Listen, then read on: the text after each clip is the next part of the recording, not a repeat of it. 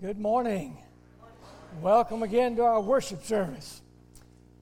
Today, Pastor Charles is back with us from a mission trip on the other side of the world, and we welcome him back safely, and you give him a nice hand. You probably thought he was going to bring the message this morning because he is back with us, but things are not always as they appear. Just yesterday, I was watching the Kentucky Derby. And the horse that everybody thought won the race actually did not win the race. Things are not always as they appear. One of my favorite stories is about an elderly lady who was a very wise lady. She attended the midweek Bible study on Wednesday night at her church every week. And she came home one night to a darkened house, and before she could turn the lights on, she was immediately aware of the fact there's a burglar in the house. And so she hollers out as loudly as she can, Acts 2:38. Well, it says, repent, be baptized because of the remission of your sins. So she says, Acts 2:38. The burglar immediately raises his hands, surrenders, gets down on one knee, and stays on that one knee until the police arrive. And when the police got there, one of the policemen said to the burglar, how come you surrendered to that elderly lady all because she quoted a passage of Scripture? And the burglar said, passage of Scripture? I thought she said she had an axe and 238s. Things are not always as they appear. Years ago, two of my favorite missionaries, although I didn't know them personally, but they're still two of my favorite missionaries, Jim and Elizabeth Elliott were serving Indian tribe down in a remote area of Ecuador. And one day, one of the tribesmen took the life of Jim Elliott. And I'm sure that everybody must have thought, what a tragic waste, giving his life down there for an Indian tribe in Ecuador. But what most of the people didn't realize is, Jim Elliott, when his life was taken, went directly to God in the kingdom of heaven. Elizabeth Elliott continued the ministry and became a prolific writer and speaker for the cause of Christ. And the guy who took his life became a Christian evangelist, spreading the word of God around the world. Things are not always as they appear. They found in one of Jim Elliott's journals this statement: he is not a fool who loses what he cannot keep, but gains what he cannot lose. Things are not always as they appear. When you have your Bibles open, I hope you take your Bibles and open with me to the book of Acts, chapter 7. When you look at Acts chapter 6 and chapter 7, you see this man, Deacon Stephen, the first deacon ordained by a local church. And you see that Deacon Stephen had several things written about him. For example, in Acts chapter 6, he is defined as a man full of faith, full of the Holy Spirit, full of wisdom, full of grace, and full of power. That's quite a description. Wouldn't you like someone to describe you like that someday? There is a person, there's a man, there's a lady who is full of faith, Holy Spirit, wisdom, grace, and power. And now here's this man, Stephen, that you would think God would use for a long period of time. In chapter 7, here's this man, Stephen, standing before the Jewish Supreme Court. And he's being charged with speaking against Moses and God. It's likely that no one in that entire audience loved God and Moses as much as Stephen. But he's being charged with attacking Moses and God. The Sanhedrin then did what people often do when they cannot win an argument. They smear the person and make up accusations. So I ask you, how do you think Stephen's going to respond to this? False arguments, false accusations. How's he going to respond? Is he going to respond in anger? Is he going to capitulate? Is he going to crumble? Is he going to give up?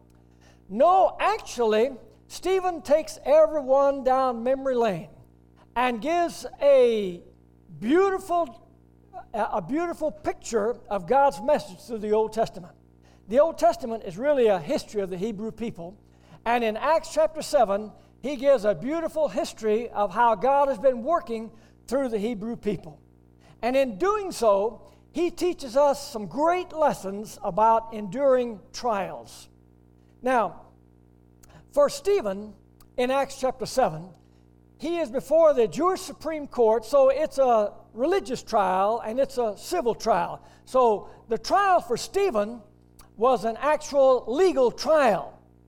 For you and for me, we may have trials that are not legal trials, but they're real trials. They're real challenges.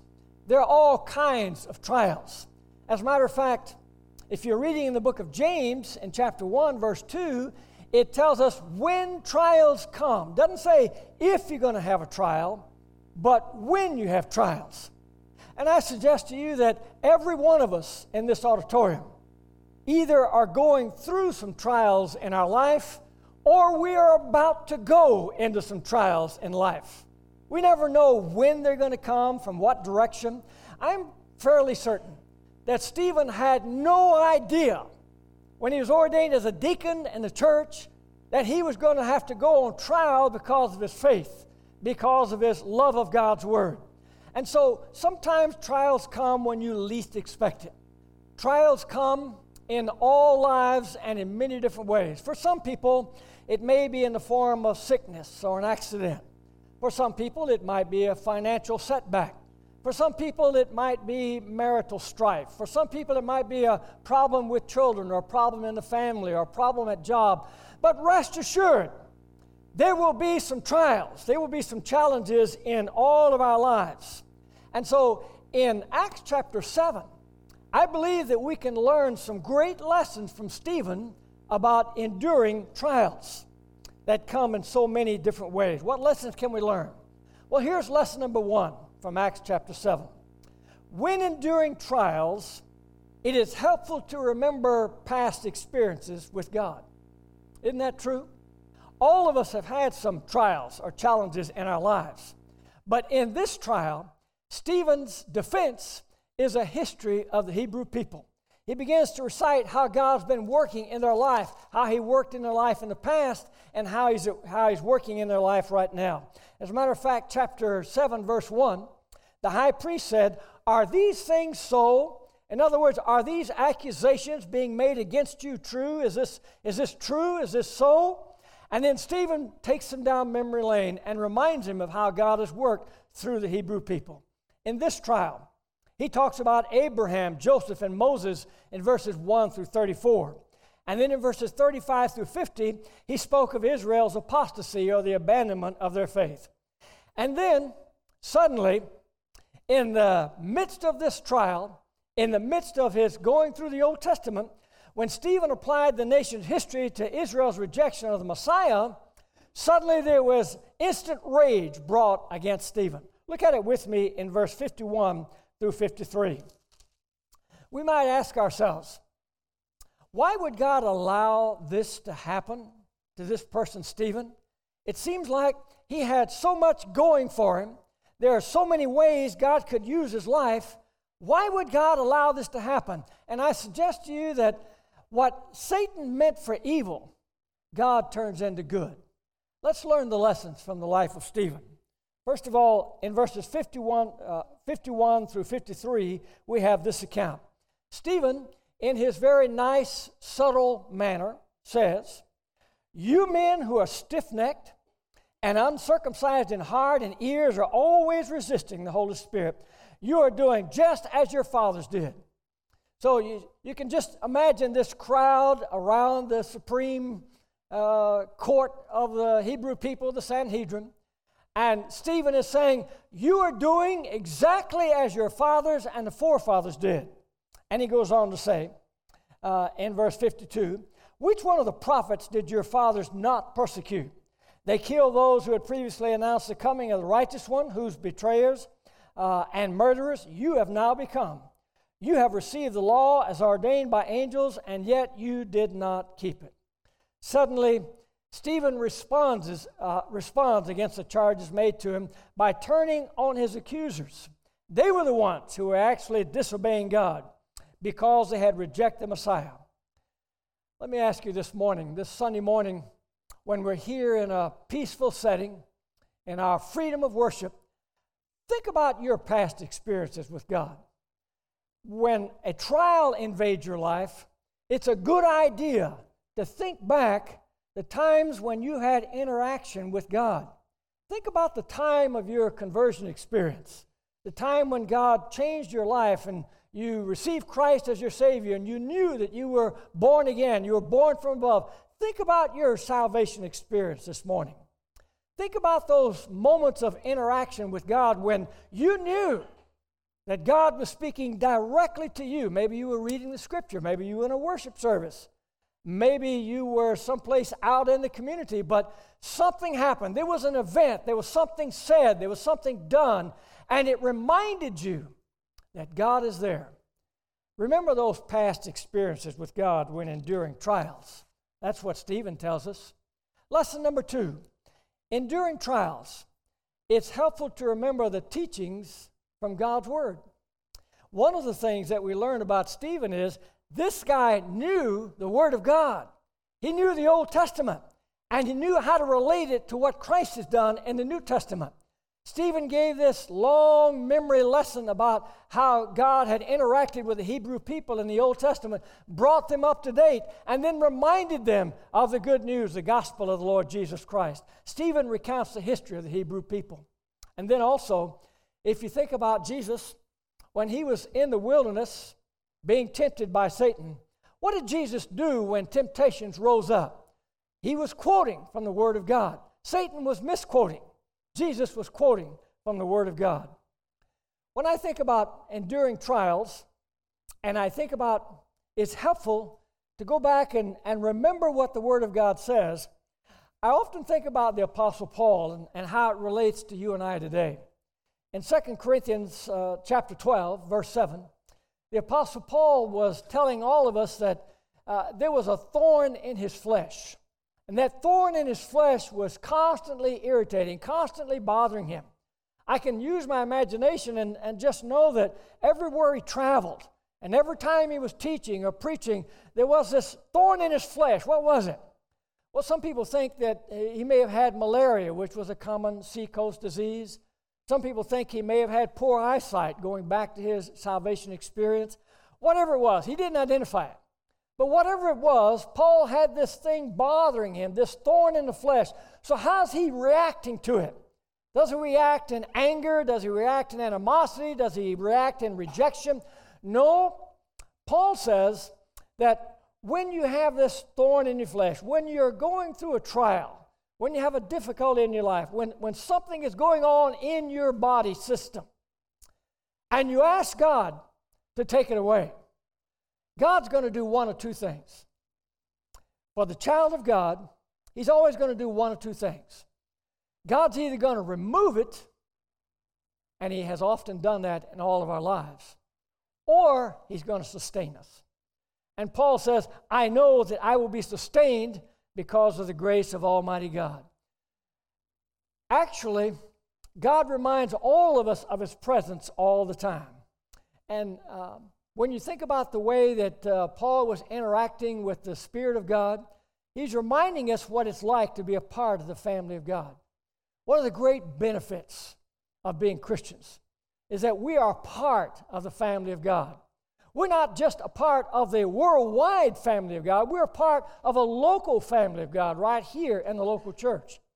And I suggest to you that these are things going through the mind of Stephen. He's reminded of past experiences with God.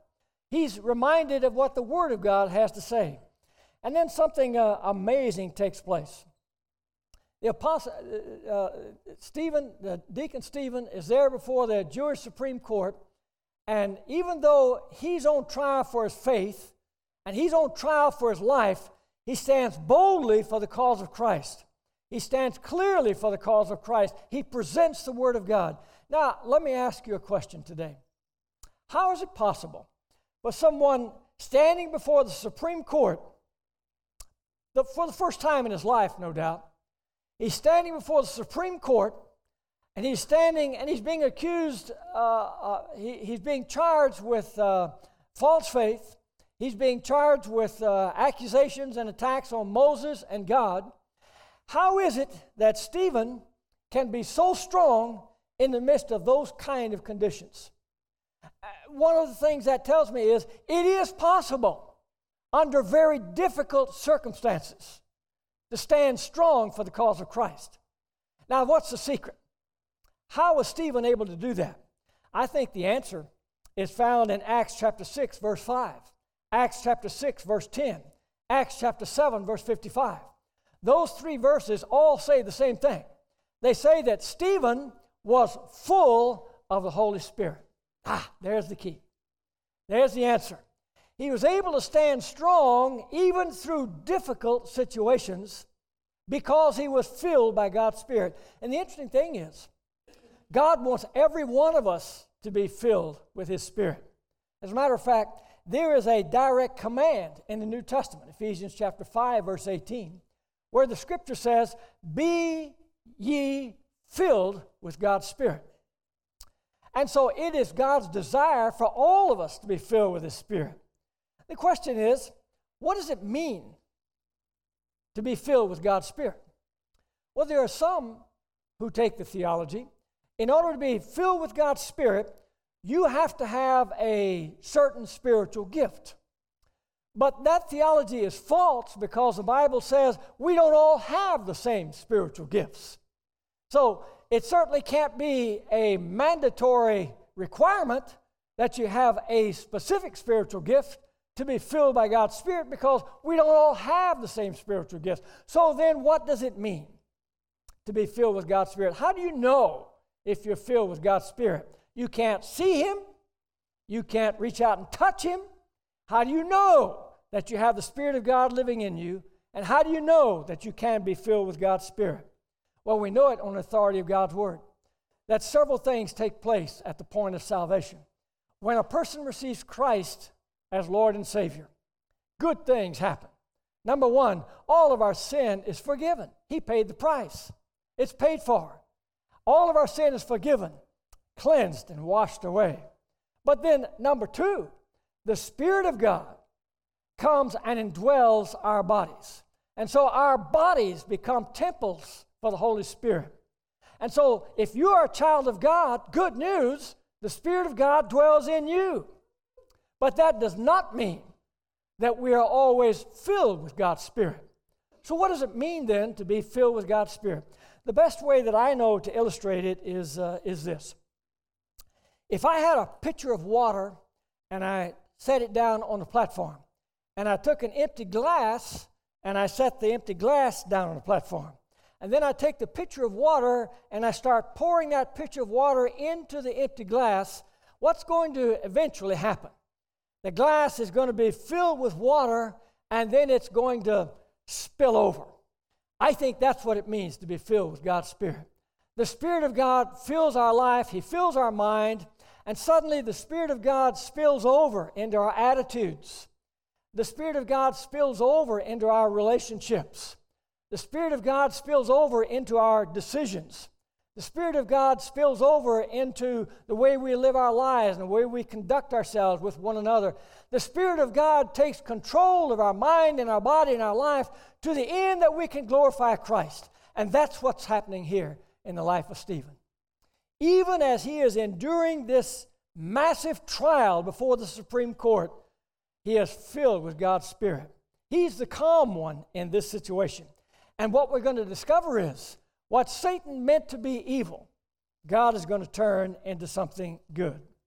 Well, as you look at it and you think about what God did in the life of Stephen, and we learned the lesson of enduring trials, there's a third lesson that I would call your attention from Acts chapter 7. When enduring trials, and again, we all have some, not necessarily civil or religious, but we all have some kind of trials that invade our life. When enduring trials, it is always helpful to remember that God is with us. Isn't that a good thing? To always know that, again, that's another one of the huge advantages of being a Christian that the non-Christian world hasn't quite figured out. The fact not just that we're saved and going to heaven, but that God dwells within us. And whatever the situation, whatever the conditions, we know that we are not alone. God is right there. When we repent of our sin, and turn to Christ, we become a part of God's family, and He is always going to be with us. Several things I would call your attention. Look with me at verses 54 through 60. In this passage, notice what it says. Now, when they heard this, they were cut to the quick. They began gnashing their teeth at him. And being full of the Holy Spirit, Stephen gazed intently into heaven and saw the glory of God. What a sight he saw. What must have been on his mind? Look what he was thinking about. Look what he was seeing in the midst of this situation. And he saw Jesus standing at the right hand of God, and he said, "Behold, I see the heavens opened up, and the Son of Man standing at the right hand of God." But they cried out with a loud voice, and they covered their ears, and they rushed at him with one impulse. And when they had driven him out of the city, they began stoning him. And the witnesses laid aside their robes at the feet of a young man named Saul. That's an extremely important verse of Scripture. We'll come back to it in a moment. Then they went on stoning Stephen as he called to the Lord and said, "Lord Jesus, receive my spirit." Then, falling on his knees, he cried out with a loud voice, "Lord, do not hold this sin against them." And having said this, he fell asleep. So many lessons for us to learn right here. In this experience, Stephen is not focused on himself. He's not focused on his conditions. He's not focused on the situation. He's focused on God's presence. How can you do that in the midst of that kind of turmoil? Because he's filled with God's Spirit. And notice what the Scripture says. He prays, and then he falls asleep. Stephen knew that death was not a conclusion, but it's a transition. Death is a time of moving forward. It doesn't end the life. It just takes us to the next life for those of us who are born again by the grace of God. When you look at this experience, there's several things I want to call your attention to. First of all, I want you to notice the presence, the clarity, and the peace exhibited by Stephen in the midst of this extreme turmoil. His mind is on the things of God.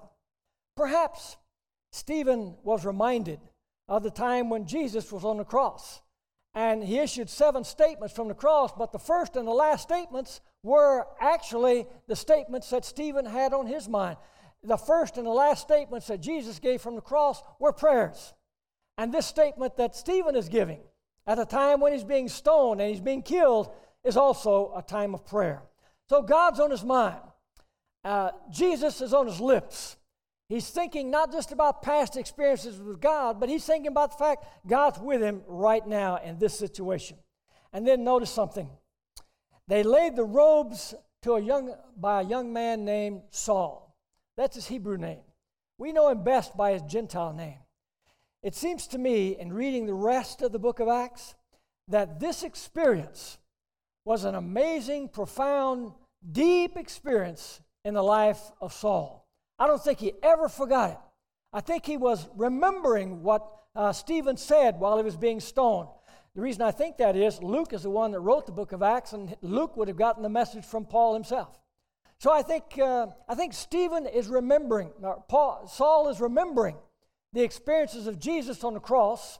He's having a time of prayer, and then he just falls asleep. But Saul's life is never going to forget this experience. And Saul, a short time later, is going to be dramatically transformed into a great servant of Christ. He's going to become a missionary to the world. In fact, God, through the Holy Spirit, is going to give us 13 of our New Testament books through the life and writings of this man, Paul. And it goes right back here. Saul was there when Stephen was being stoned. So, again, what Satan meant for evil, God's going to turn into something good. Things are not always as they appear. It seems to me, in this life, with all of its unjustness, with all of its inhumanity to humanity, with all of its challenges, with all of its daily grind and difficulties, which can come from so many different directions and unexpected sources, if this life were the only existence that we have, then we could complain and focus on its unfairness. But this life is not all that we have. This life that you and I are now living is a foundation. This life that you and I are now living is a prelude to the life to come. God has a whole eternal life planned for you and for me, and when we know Christ is our Savior, He's going to bring it to pass. What Satan intends to be evil, God's going to turn it into something that is good. I'm reminded that on June the 18th, 1815, there was a very decisive battle that was fought in a place called Waterloo, Belgium. Now, if you were traveling to Waterloo, Belgium today, you would find that it's just a large open field and there's a huge mound commemorated to this battle. But at the Battle of Waterloo, we find that France, under the leadership of General Napoleon and their armed forces, have taken over much of Europe. And during the Napoleonic Wars, his goal was to take over all of Europe. So now comes the forces of England, and they're led by General Wellington. And these two forces come together there at Waterloo. So imagine what a battle that must have been. You had the forces of England, led by General Wellington. You had the forces of France, led by Napoleon. And the outcome of that battle was going to determine the future of England. You can imagine all the people in England throughout the countryside and in the towns, the villages, and cities, they were all concerned. What's going to happen? Is Wellington going to win? Is Wellington going to be defeated? What's going to happen in that great battle? Of course, back in 1815, they didn't have all the media that we have now, and so they were anxiously awaiting the results. Finally, there was a sailing ship that came close to England, and with coated flags, they began to give the message of what happened there at Waterloo. And the coated flags began, and the signal master was on top of Winchester Cathedral, and he saw the signal, and the signal came through, Wellington, and then the other word, Wellington defeated. Well, that brought sadness and gloom throughout all of England. Wellington defeated. We've lost the battle. What's going to happen to our country? What's going to happen to our family? What's going to happen to the rest of the world? Wellington has been defeated. A couple of hours later, the fog lifted, and suddenly the signal master could see the whole message that was being flagged. And the whole message was, Wellington defeated the enemy. Totally different situation. Totally different atmosphere. Suddenly the gloom turned to joy, and they realized Wellington has defeated the enemy. Go back to the time of Jesus, when he was there on the cross, and when Jesus was crucified, placed in a tomb and buried. It doesn't take much imagination to realize Satan must have thought, finally, I've won this battle. Satan must have thought, that's the death of Jesus. He's defeated. The message is defeated. It's dead. It's gone. The disciples must have thought, the message is defeated. It's dead. It's gone. On the third day, as prophesied, he arose. And he reminds us all that we have a living Savior. He is the Lord. He is the Messiah. He is the Son of God. He not only was crucified and buried, but he rose again. And then, just to be sure that everyone was aware of the fact that the Savior had risen from the grave, he ministered on the earth for another 40 days, and the scripture says there were over 500 eyewitnesses to the resurrected life of Jesus prior to his ascension back to the Father. We have a living Savior. Death is swallowed up in victory.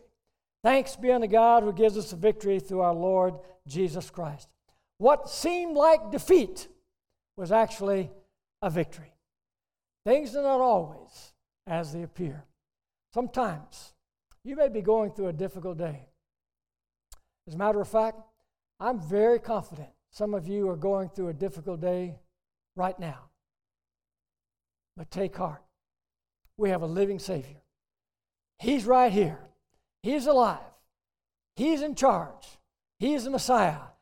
And somehow, some way, God can take something which appears to be a real trial, a difficulty, a problem, and turned it into something beautiful and good. He did it in the life of the Savior. He did it in the life of Stephen. He can do it in your life. The Scripture says Jesus arose. Satan is defeated. The disciples are transformed. And the Word of God is passed down to you and to me. Let's bow in prayer.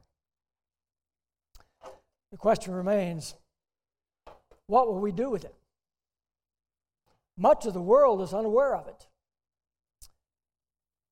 People that we know are not convinced of it. So the question is, what will we do in our day, in our generation, with the words that Christ has given to us? Even in the midst of difficult circumstances, Christ can do powerful things in all of our lives when we're committed to Him. With your heads bowed and your eyes closed, let me just say, if you've never trusted Christ as your personal Lord and Savior, this would be a tremendous time to do it. What a great moment for you. Accept Christ, repent of your sin, accept God's grace, turn to Him as your Savior. Make a public profession of your faith in Jesus Christ. What experiences have you had with God? That's your first one. If you're living anywhere in this area and you're looking for a church home, it's likely that you're not here by accident. Maybe God wants you to come and unite with this church on this day. We welcome that decision on your part. Whatever decision God leads you to make, we invite you to make it today to His honor, to His glory. Heavenly Father, we thank you that you have the uncanny and unique ability to take something that appears to be wrong and evil and turn it into something beautiful and powerful. I pray right now in the name of Christ and the presence of your Spirit that you would guide all of our hearts and minds, and that our lives, our testimonies, what we say and how we live, how we conduct ourselves, where we go, what we take in, what we do, may it all be done to your honor, to your glory. And any decision that needs to be made today, we pray that your Spirit will prompt them to make it. Again, to your honor and glory, to the strength of your church body. We pray it all in Jesus' name. Amen. Let's stand together as we sing. As we sing our invitation, I'll be right here at the front. If you have a decision to make, we invite you to come as we sing.